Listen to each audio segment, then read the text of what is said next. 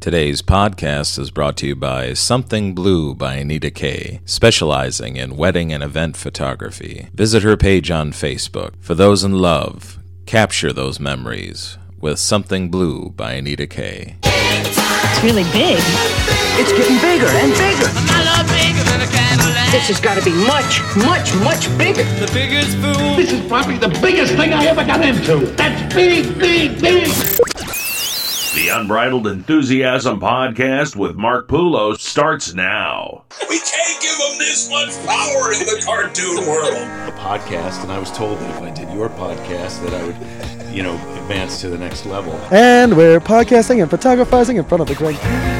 The worst gigs of their life are because of Mark Poulos. Anyone want a husband? Free to a home. Now, it doesn't even have to be a good home, just free to a home. Ladies and gentlemen, Andre the Giant would like to do his impression of Willie Nelson. Suck yourself dry. All right.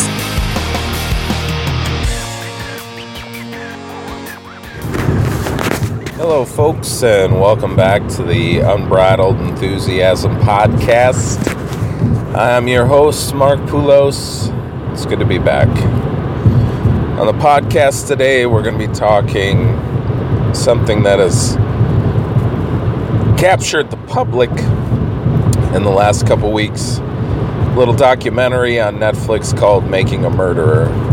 And obviously, if you have not watched all 10 episodes of it, there's going to be some spoilers in here if you have not watched it, so shut this down, watch all 10 hours of it, and come back so you can get the most out of this podcast. So, or you can listen to this and get a recap of the whole thing without actually having to watch it. So, basically what the show is about this guy, Steven Avery, that lived in Manitowoc, Wisconsin. And he was wrongfully convicted of a rape that he did not commit. And a lot of questions regarding his conviction. There was a lot of evidence that was left out. And I think the most glaring thing was the guy that actually ended up doing the crime and he got arrested for it. He looked a lot like Steven Avery. And when they arrested him in a different county and he confessed to doing the crime in Manitowoc, they basically called over there and was like, listen, you've got a guy in custody that this guy is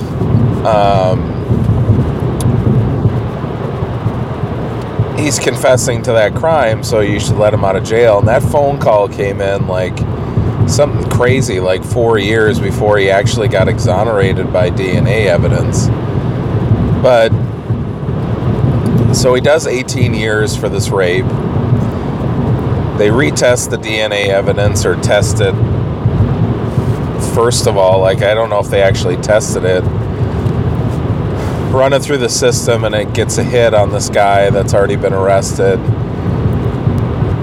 And so they release him, and it's like this big to-do, and he's all excited and doing press conferences and everything. And then he decides to go after the police, the prosecutors, the DA. He decides to basically take on the justice system in Manitowoc County. And I don't know about you, but I was watching that and I was like, on one hand, I was like, good, fuck him. Take him to town, take him to task. But then after 5 minutes, I was like, this is going to bite him in the ass at some point.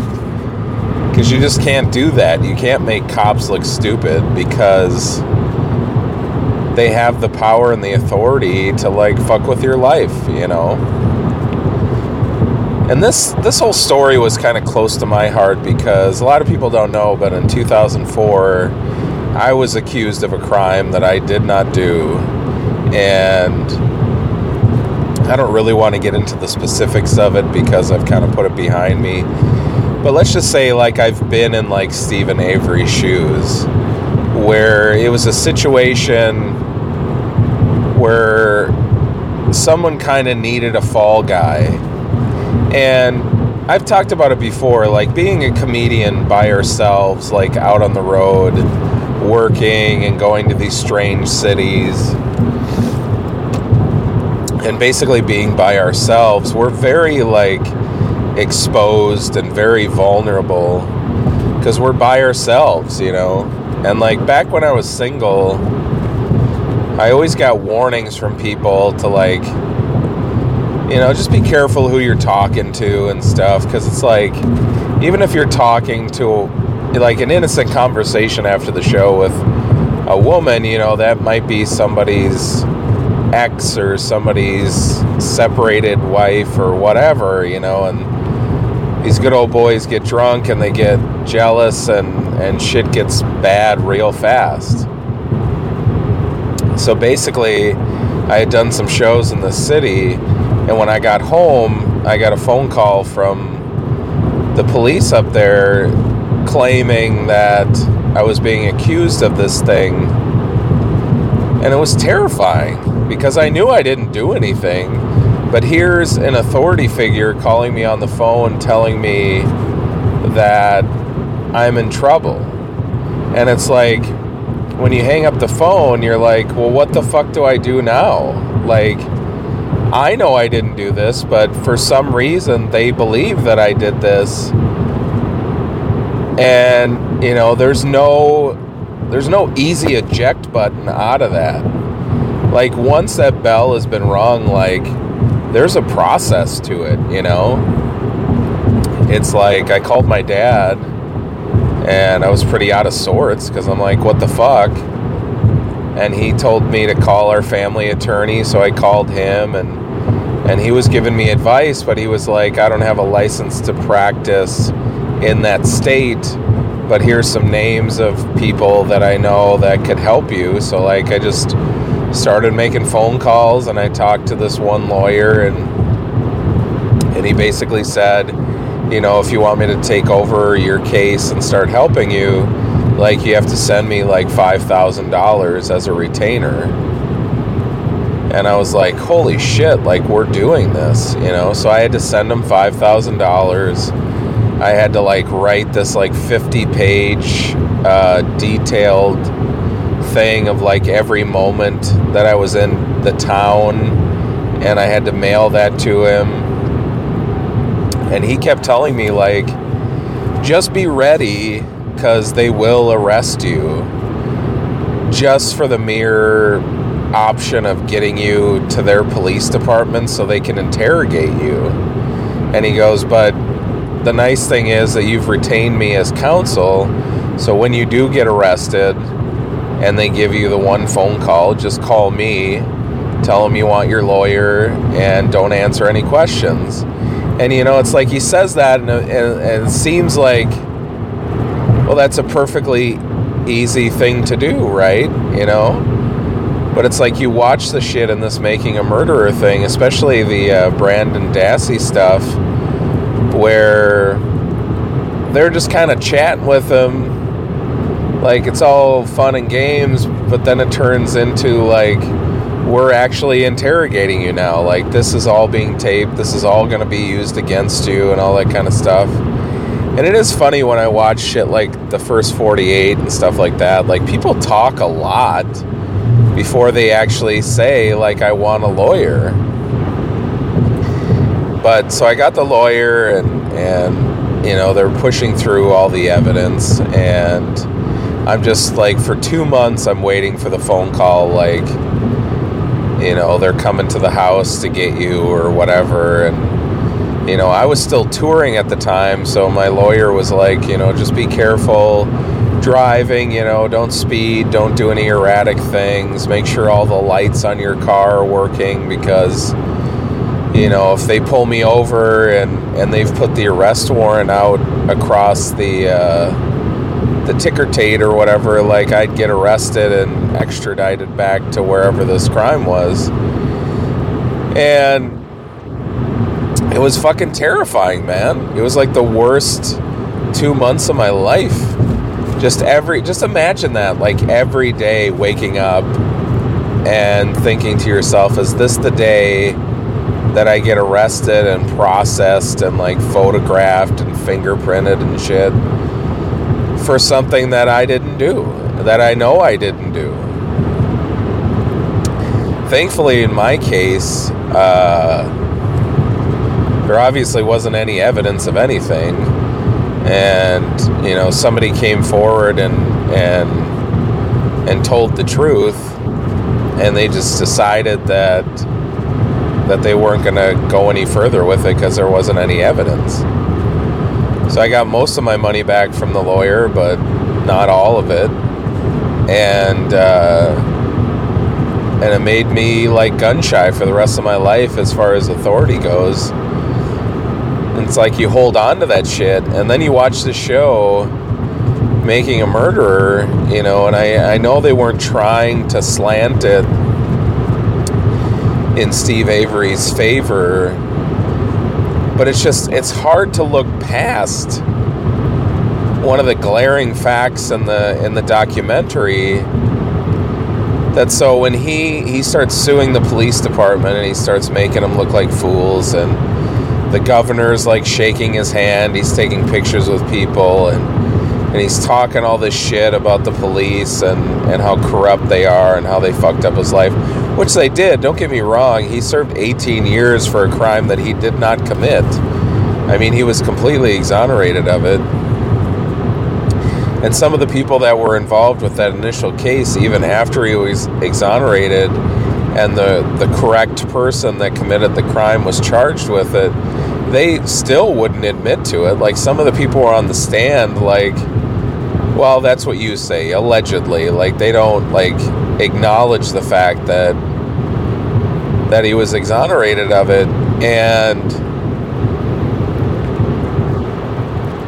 it's just such a weird story, because it's like a lot of my questions from the documentary was like, some people think the worst, that like somebody told them that this lady was on his property, like taking pictures for Auto Trader, and then those two cops, Link and Colburn, murdered her and like burnt her body and like did all this shit to frame him, which I don't think that's just a completely ridiculous story. I doubt that. Is it possible that somebody murdered Teresa and then saw all of this news coverage about Steve Avery and his problems with the police and thought to themselves, like, this is like the perfect crime to get away with this, is, I'll park her car on his land and then I'll toss the bones around his property, and bing bang boom, like, here goes this guy to jail for the crime that you committed. And I think Steve Avery's lawyer said it best, like, I don't think the police, in reference to the car key and the blood in the car, like, I don't think they were thinking to themselves that they were framing an innocent man. I think that they were thinking, we have to make sure that this sticks, because this guy, in their eyes, was like a sicko, and so they planted the key in the blood just to make sure that he would go away for life, And the key was an interesting thing to me. I don't know if you caught that, when they said that the only DNA that you found on the key was Steve Avery's. Like, there wasn't any of Teresa's DNA on it, which is fucking insane. Like, I fiddle with my keys so much, and I use them to like pick my nails and like open shit, and it's just inconceivable that there wouldn't be one cell of DNA from Teresa on those keys if it wasn't wiped down and they put Steve's DNA on it. I mean, it's just like, And I don't know if you were like me when they went to look at the 1985 evidence and they take that box and it's obvious that the evidence tape has been sliced open and scotch taped back together, which I thought in and of itself was like, holy shit, this is the smoking gun.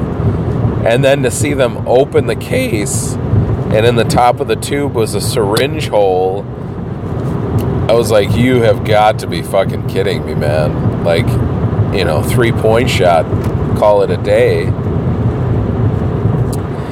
And that prosecutor, I don't know what it was about him, but I fucking hated his guts through this entire documentary.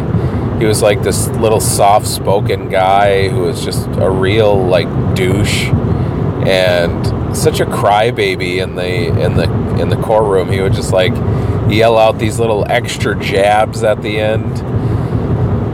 And the whole fucking press conference after they arrested Brandon Dassey and he gave that confession, I've never seen something like that in my entire life, where the trial hasn't even started and here's the prosecuting attorney on television like telling what he feels is like the gospel, like this is what happened, this is how the murder took place, and he's saying it in like graphic detail on the news. How is that not going to sway people, And I don't know about you, but in that 10th episode, like the 35-minute mark where they tell us that he got mixed up in this sexting scandal, I could not have laughed harder in my entire life. I was like, what a fall from grace, like. And those text messages were so douchey, like, I'm the lead prosecutor, baby. I make $300,000. I got the cars and the houses. I'm the catch, And all these other ladies came forward about his misconduct and everything. It's like, it's pretty obvious he'd be that kind of guy with his glasses and tiny weirdo mustache. He would be somebody that would get involved in a sexting scandal,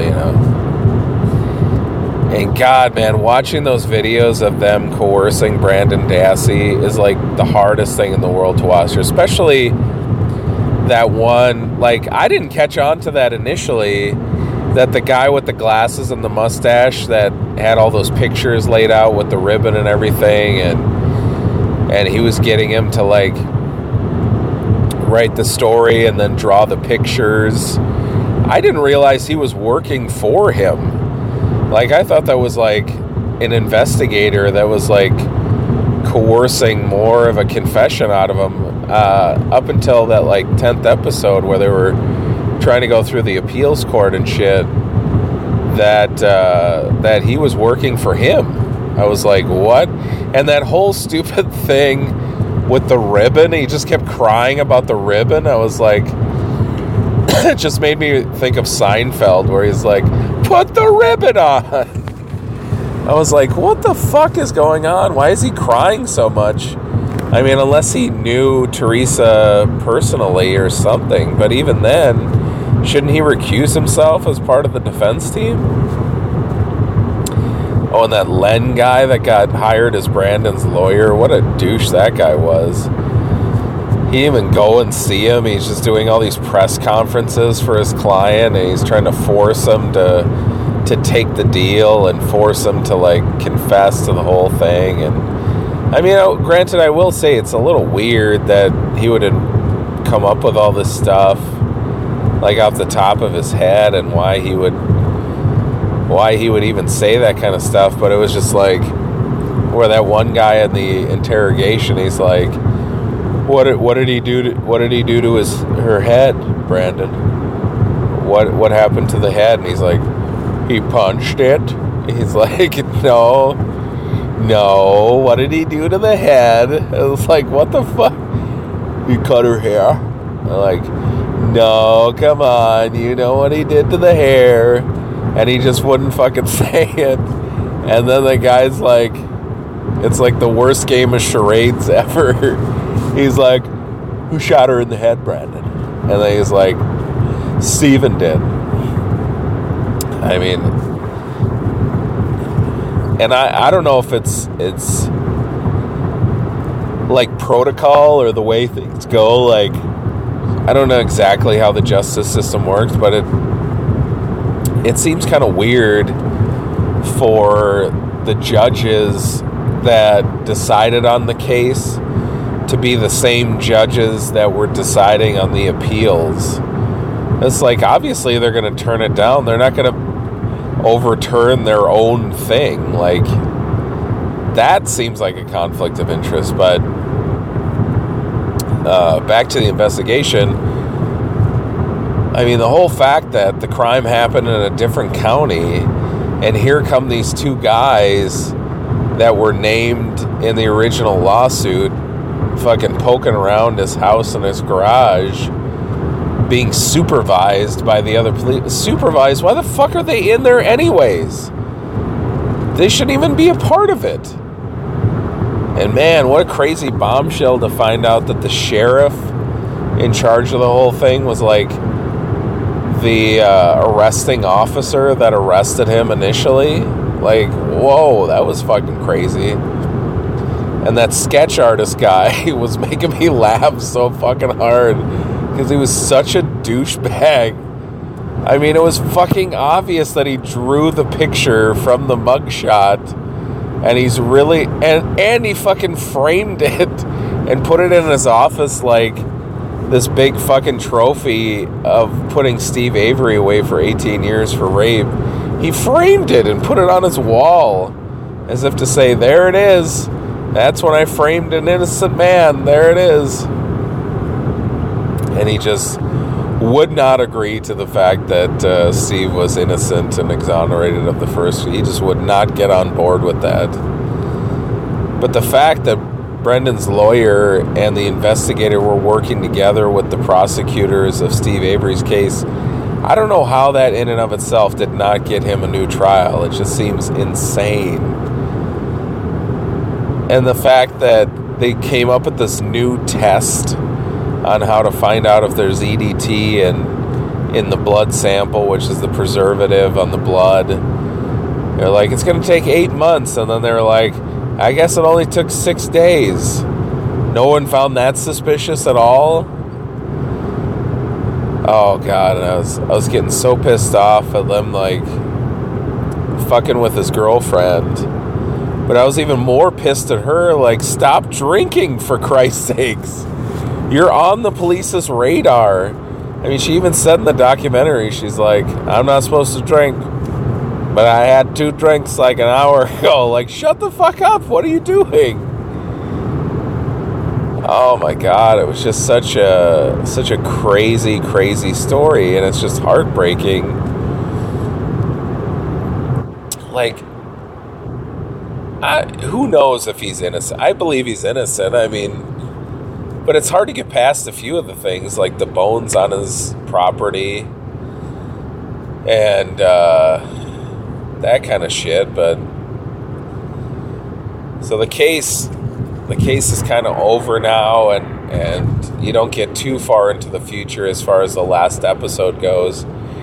And of course, since I finished the episode, I've just been online, just feverishly like reading everything that I possibly can.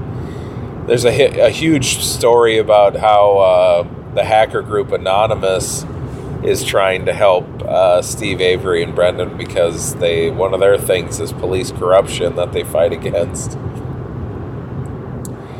And apparently they were saying that they had phone records that when whatever that guy's name, Calumet or Callahan, the one guy that was with Link, found the RAV4, he immediately called Sergeant Link. And Link's name is like on every fucking thing. And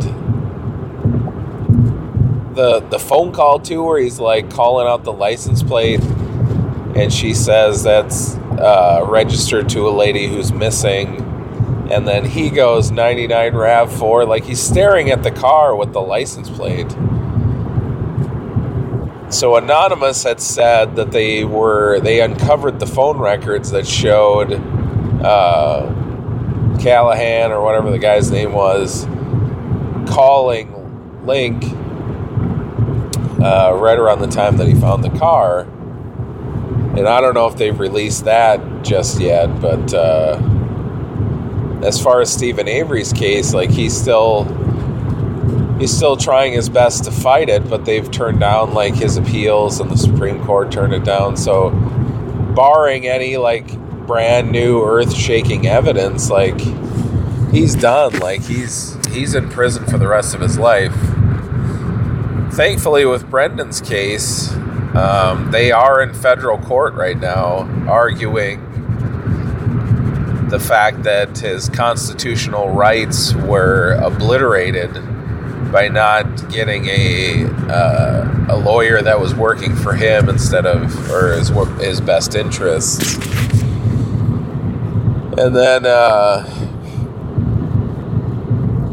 what was the other thing that was that I read up on? Shit, I can't remember it now, but yeah, I mean, barring anything drastic, like I think Stephen Avery is pretty much he's pretty much in there now, and he's not going to be getting out. It's just like when you watch that documentary, it's just like so heartbreaking to watch what it's doing to his family and his mom and his dad. I mean, can you even imagine like waiting for your son who's falsely imprisoned for 18 years get out, and it's like this amazing time and just so much excitement in this lawsuit, and he gets this bill passed in the legislature, and then boom, like he's fucking a suspect in a murder, and they block off his property for like 18 days and they search it just constantly. And then one guy were like with the key, they came in, he's like, I didn't see the key, and then the key was there. It was like, what the fuck? So many inconsistencies, so many weird shit going on. But I think the big thing about it, like when you get finished with those 10 episodes and you're just kind of stewing in it and sitting on it, I think the big thing is this could happen to anybody. It really could. Oh, the other thing that I read was that it was proven in the end that 3 of the jurors that were deciding the case of Steve Avery, one of them was the wife of somebody that worked at the police station. There was a guy who was like the brother of a police officer. Anyways, there's like 3 of them that had a connection to the Manitowoc Police Department. A pretty obvious link. And the fact that they didn't get dismissed off the jury was surprising. And the whole like one juror that had to leave because of a family emergency, it was like, holy fuck. Like if I was Steve Avery, I would have been like, mistrial done, let's do this over again. Like you throw this new person in, you know, they got kind of a new vibe, or you know, they may be one of the people that decided years and months ago that he's guilty, he needs to go to jail, and that's it. But it's just like they put all this shit on television and they just like corrupted people's brains as far as this goes. And the fact that they were taping like everything and putting it on the news, it was just hard to watch, you know, because you're just like, you know, we shouldn't live in a society where we fear that like one misstep and somebody could prosecute us for a crime that we didn't commit, and they can present the case in such a way that it sticks, you know, and now you can't get out of jail. It's terrifying, man.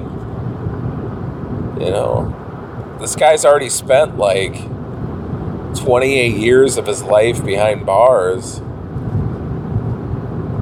And the first, you know, it's such a back and forth. Like the first one, it turned out that I don't know if he was framed, but like he didn't commit the crime 100%. And now he's been accused of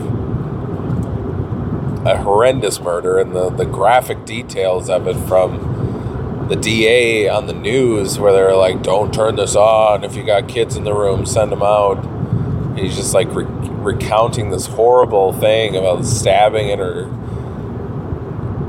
guts out and choking her and shooting her. And it's like, they had some evidence, but nothing that pointed directly to any of this storyline. But anyways, it was just a really good documentary and so cool to watch.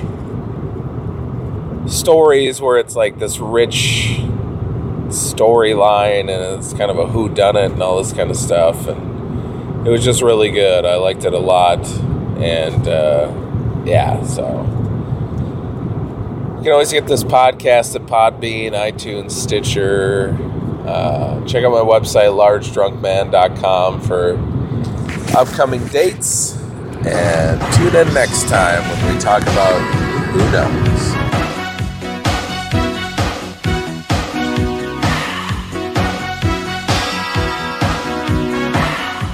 So a few after the credit notes as far as this case goes. I know a lot of people, after you got done watching Making a Murderer, you went to the internet and started searching like I did to find out what exactly is going on now. A couple good points, a couple bad points. Apparently, Brian Dassey's case is being looked at in federal court as far as the idea that he wasn't being represented correctly, which is one of our constitutional rights, is to have competent counsel.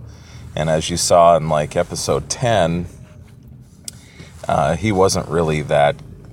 His initial counsel was working with the prosecution to kind of make Brian Dassey a witness against Steve Avery, and he really didn't have his best interest at heart. And so that's what kind of got them into federal court on constitutional charges that he wasn't being represented correctly. So, I mean, that's some good news, that at least his case is getting a little bit more traction. Of course, Steve's case obviously is not, unless some new evidence comes along, his case is going to pretty much be dead.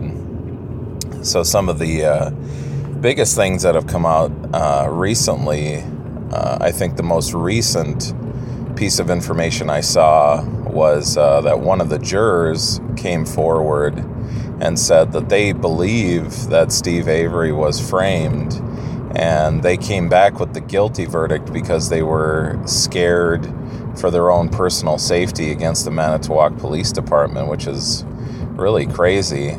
And it also explains why they did a split decision on the charges, that they found him guilty on the murder charge but not on the mutilating a corpse. The one juror said that they did that in hopes that that would show that they were kind of indifferent and that maybe it would help him get an appeal and they wouldn't have to deal with it. But of course it backfired. He never got any kind of an appeals or anything like that. So that was a big point. And then the other big point in his favor is that it came out that two of the jurors had connections to the Manitowoc County and Police Department, that one of the jurors was a father of a sergeant or somebody in the Manitowoc Police Department, and then there was another juror who was the wife of the county clerk, I guess, which is absolutely ridiculous. I don't know how that got through. And lastly, the big article that came out was Kevin Kratz, the helium-voiced weirdo that ended up getting pinched on sexting one of his clients. He did an interview with People Magazine, and he laid out a bunch of points that they didn't cover in the documentary that he says shows that Stephen Avery is guilty. And these are the points that he laid out, was that Avery's past incident with the cat, where apparently he doused a cat in gasoline and lit it on fire, that he wasn't goofing around. He actually wanted to watch the cat suffer, was one point.